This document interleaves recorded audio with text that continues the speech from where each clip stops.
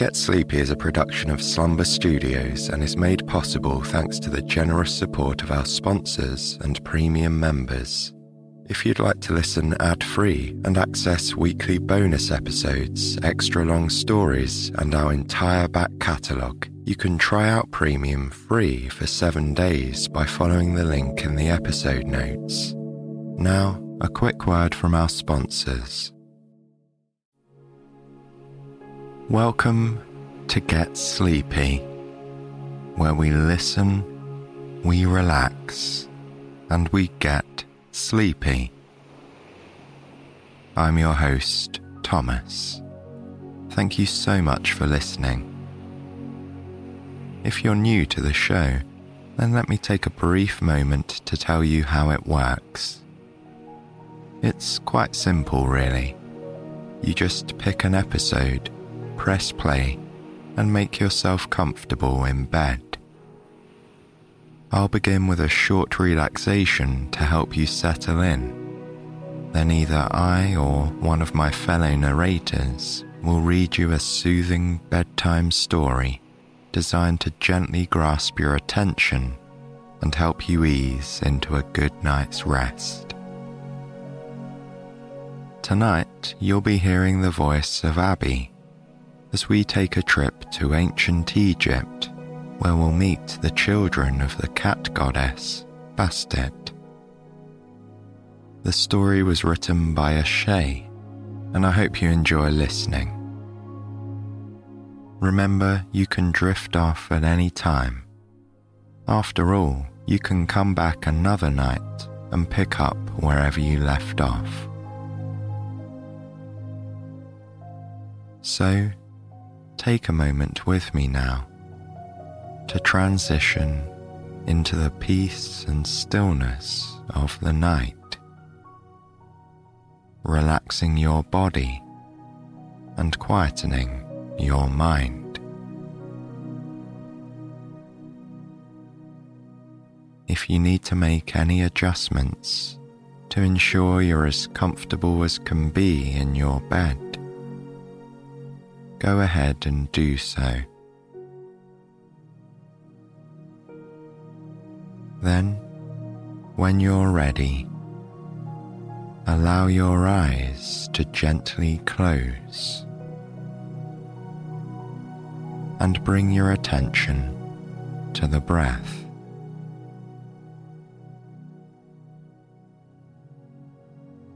Follow the air in through the nostrils, expanding the chest and stomach, and then easing back out through your nose or mouth.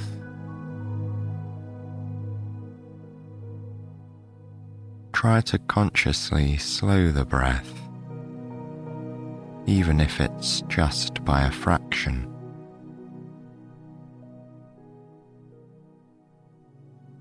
Feel how your body and mind follow suit, relaxing further into the stillness of this moment.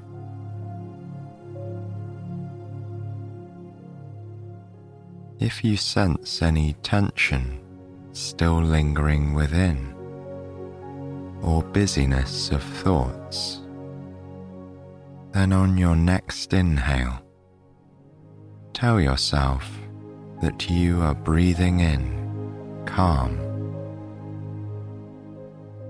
and as you release the breath, you are letting go of tension. Breathing calm. Exhale and release tension.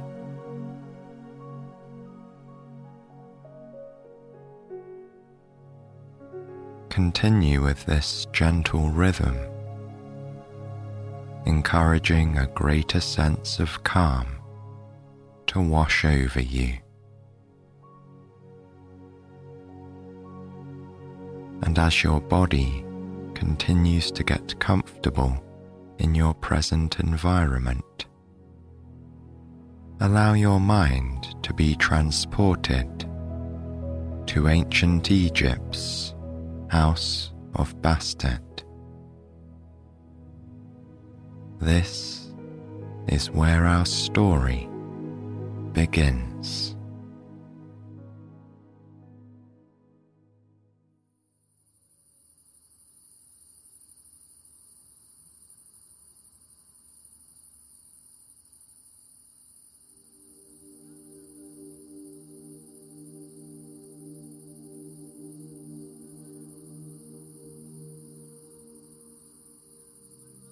Many centuries have passed since the children of Bastet last met. It's impossible to say with any accuracy how many pharaohs have fallen since that time, or how many times the Nile has flooded its banks. They were merely children the last time they were in each other's company.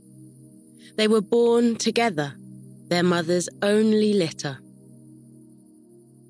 She fed each of the 5 of them the same warm milk. Her rough tongue licked them all clean from the tips of their ears to the ends of their tails.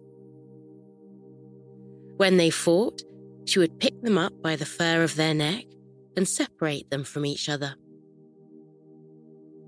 But that was so long ago, and Bastet's children are no longer kittens. They meet deep in the heart of their mother's temple, which is surrounded on 3 sides by branches of the River Nile.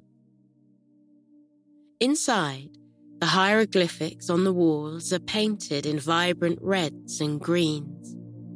Alabaster figures and masterfully crafted statuettes of Bastet line the rooms. Thick pillars hold up the ceiling, and the walls are heavy stone. But even that is not enough to muffle the noise of the worshippers outside. The humans sing and wave sticks of burning incense in front of their noses. They dance in the streets and, for one night only, they take on the guises of their gods. Their pharaoh is borne to his last resting place by a barge rowing silently across the still surface of the river. Inside the temple, the pharaoh's place has been prepared. This one refused to be honoured with a pyramid to house a tomb of his own. Instead, as a devoted worshipper of the cat goddess, he would only see himself ushered into eternity by Bastet's own servants. His procession is still hours away.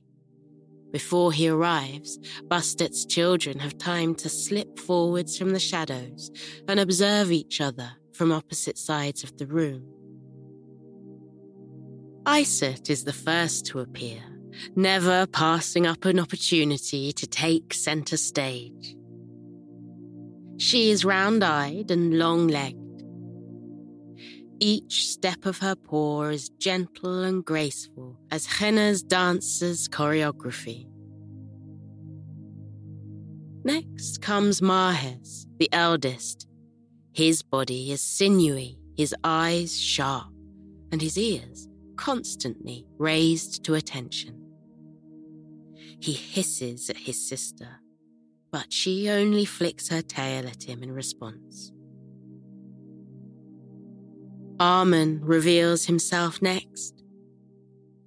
His fur is well groomed, especially around his head, bearing a close resemblance to a small lion's mane. He blinks slowly and lowers his head to rest on his forepaws. Hut-Heru joins them. Her tail and whiskers are long, and her nose twitches as she takes in the scents of her siblings. Finally comes the one they would have forgotten about, little Serapis, who settles down in the corner without a fuss. It is a wonder to see these 5 littermates together again at last. They are 5 African wildcats in their mother's temple. And then, in the blink of an eye, the wildcats are gone, and there are 5 beautiful, dark, tall humans, each with an indescribably feline air about them. They eye each other warily, but without the need for words. They all know why they are here. Their mother has called for them. The pharaoh approaches, and he requires an escort to the afterlife. Bastet would trust none but her children with leading the pharaoh to the field of offerings. But the goddess could not choose which of the 5 deserved the honor. It was up to each of them to try to convince their mother. Iset steps forwards again. She has a glow of mesmerizing beauty about her. Looking into her eyes is like gazing into starlight. With characteristic feline indifference, she yawns before she speaks, as though there was somewhere else she would rather be. Then, when she is ready, she addresses Bastet. She tells of how she has been kept as an honored guest at the pharaoh's palace. She was given as a gift to the pharaoh's favorite daughter, and now she lives just as well as the princess. The palace servants tie gold necklaces around her neck. She is given silver unks and jade scarab beetles to hang from her ears and tail. They sweeten her breath with the finest rose and lemon oud. Every morning, a maid brushes her fur 3,000 times. The gentle feel of the bristles running over her spine send chills through her body that make her purr. They place a high chair with a silk cushion at the dining table and let her eat off the pharaoh's own plate. And the food is always served from a banquet of dreams. Whatever taste she desires, the palace cooks place before her. Iset is the gem of the palace and the envy of street cats. She's already sat in the pharaoh's lap many times. Of course it should be her who leads him to the field of offerings. As Iset finishes her speech, her siblings share a look between them while her back is turned. They are not surprised at Iset's gloating, and they do not think their mother, Bastet, will be impressed. Iset's glossy fur and bejeweled tail grow back, returning her to cat form. Although her siblings would not admit it, she is just as magnificent as she described herself to be.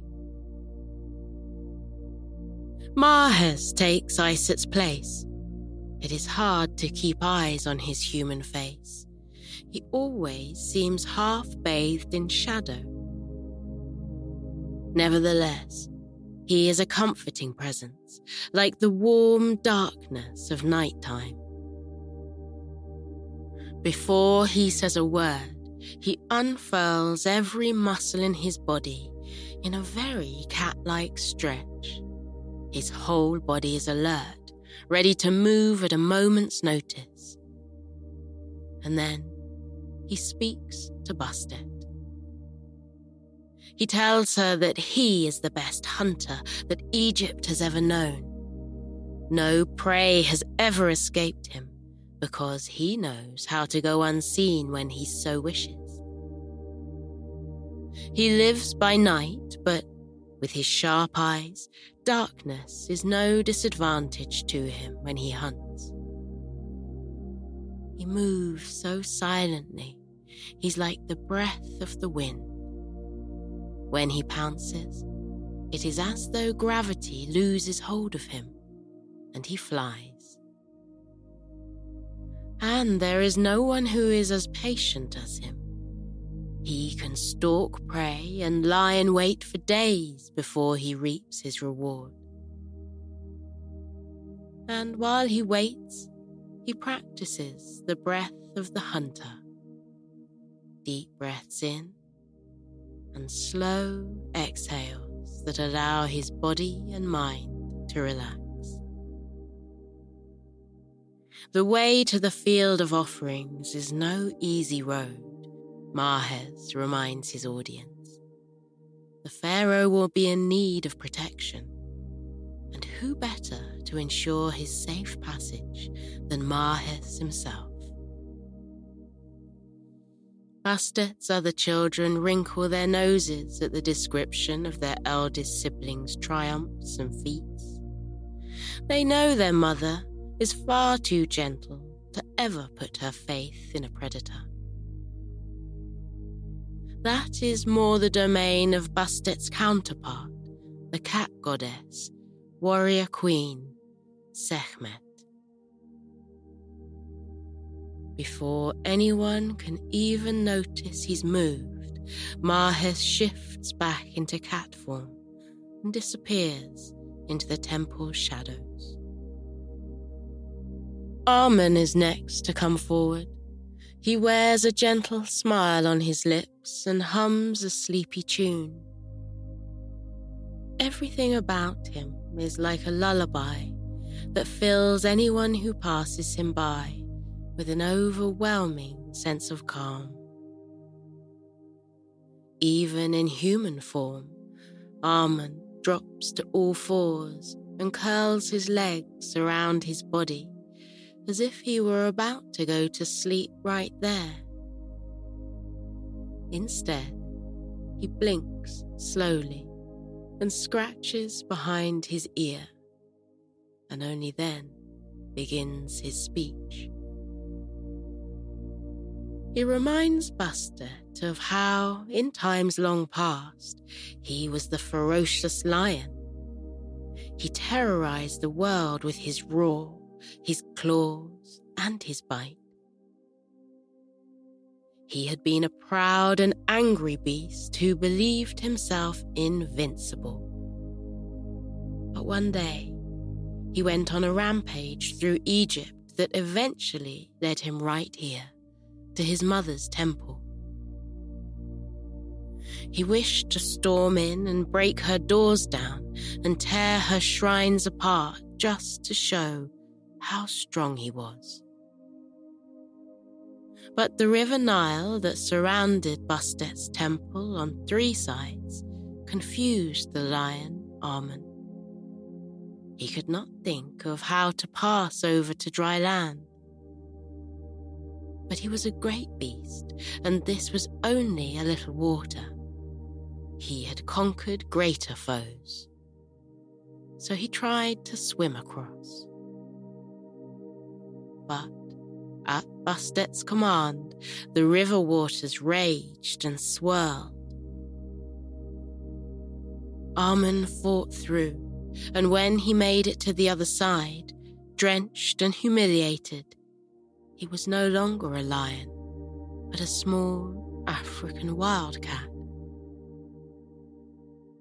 He had learned his lesson, and now he never sought a fight. Temples had been built to commemorate Amen's newfound peacefulness. It was important for the pharaoh's soul to be at peace in order to gain entry into the field of offerings. He would be the pharaoh's best guide. Iset and Mahes both yowl in disapproval as Amen finishes his tale. These two do not agree on much, but neither of them much cares for their peace-loving brother. They preferred him when he was still a lion. Anyway, surely Bastet had not yet forgiven him for his attempted raid of her temple. As he begins to lick himself clean, Amen tosses his mane-like head of hair and returns to his true form. Hut-Teru makes her way slowly to the center of the room. She moves like a heavy wave, coming in to lap at the shores of a midnight beach. Now that she is in human form, her belly is more apparent. Her round belly is striped with stretch marks in the same pattern as her wildcat fur. She rubs it in such a way as to soothe her unborn kittens to sleep. When she speaks, her voice is a drowsy mew. When all of Bastet's other children left her to go out into the world, Hut-Teru was the only one to stay. Every sunrise, when Egypt's sands became tinged with the golden light of Ra, Bastet's father, Hut-Teru entered her mother's sanctuary. On her back, she would carry a lighted candle to all the corners of the room. Hut-Teru would then lead the priests in their prayers and hymns. She would take the effigies from the shrines, and with all the gentle care of a daughter washing her mother's back, she would anoint Bastet's image in paint and holy oils. Then she would change the effigies' clothing, draping them in fine spun silk and golden veils. She would place meals around for her mother, fruit, vegetables, and freshly baked bread. The delicious scents of those dishes would waft up to the heavens and satiate Bastet's hunger. Hut-Teru ends her speech by declaring her intentions to model her own motherhood after Bastet's instruction. She would forever enfold her kittens in her warm embrace, and she would treat the pharaoh as one of her own. Only a devoted daughter and expectant mother, such as she, could be trusted to bring the pharaoh to the field of offerings. Her siblings bristle as Hut-Teru's words die into an echo. They do not appreciate the insinuation that they are less devoted to Bastet than she is. But they're not worried, because they know Bastet's instinct is to protect all mothers, and the journey to the afterlife is certainly too dangerous to send Hut-Teru in her present state. Hands cradling her belly, Hut-Teru lowers herself to the ground at the feet of Bastet's statue. When she's a wildcat again, she reclines back with a look of pride. Iset, Mahes, Amun, and Hut-Teru all perk up their ears in close attention now as they wait for their mother's verdict. They have all presented themselves before her. Now it is up to her to make her choice. The youngest of Bastet's children, Serapis, draws no attention to himself as he comes forward to address his mother. He knows that his siblings have forgotten about him, or else already discounted him as a threat. He has always been the most unimpressive of the litter. When they were kittens, his 4 siblings would scramble over him and knock him out of their path. Although Bastet herself always remembered him, even through the haze of her mother's love, she struggled to see anything remarkable in her youngest child. Serapis speaks quietly, as though he is already apologizing for his voice, disturbing his mother's peace. He does not tell her anything she doesn't already know.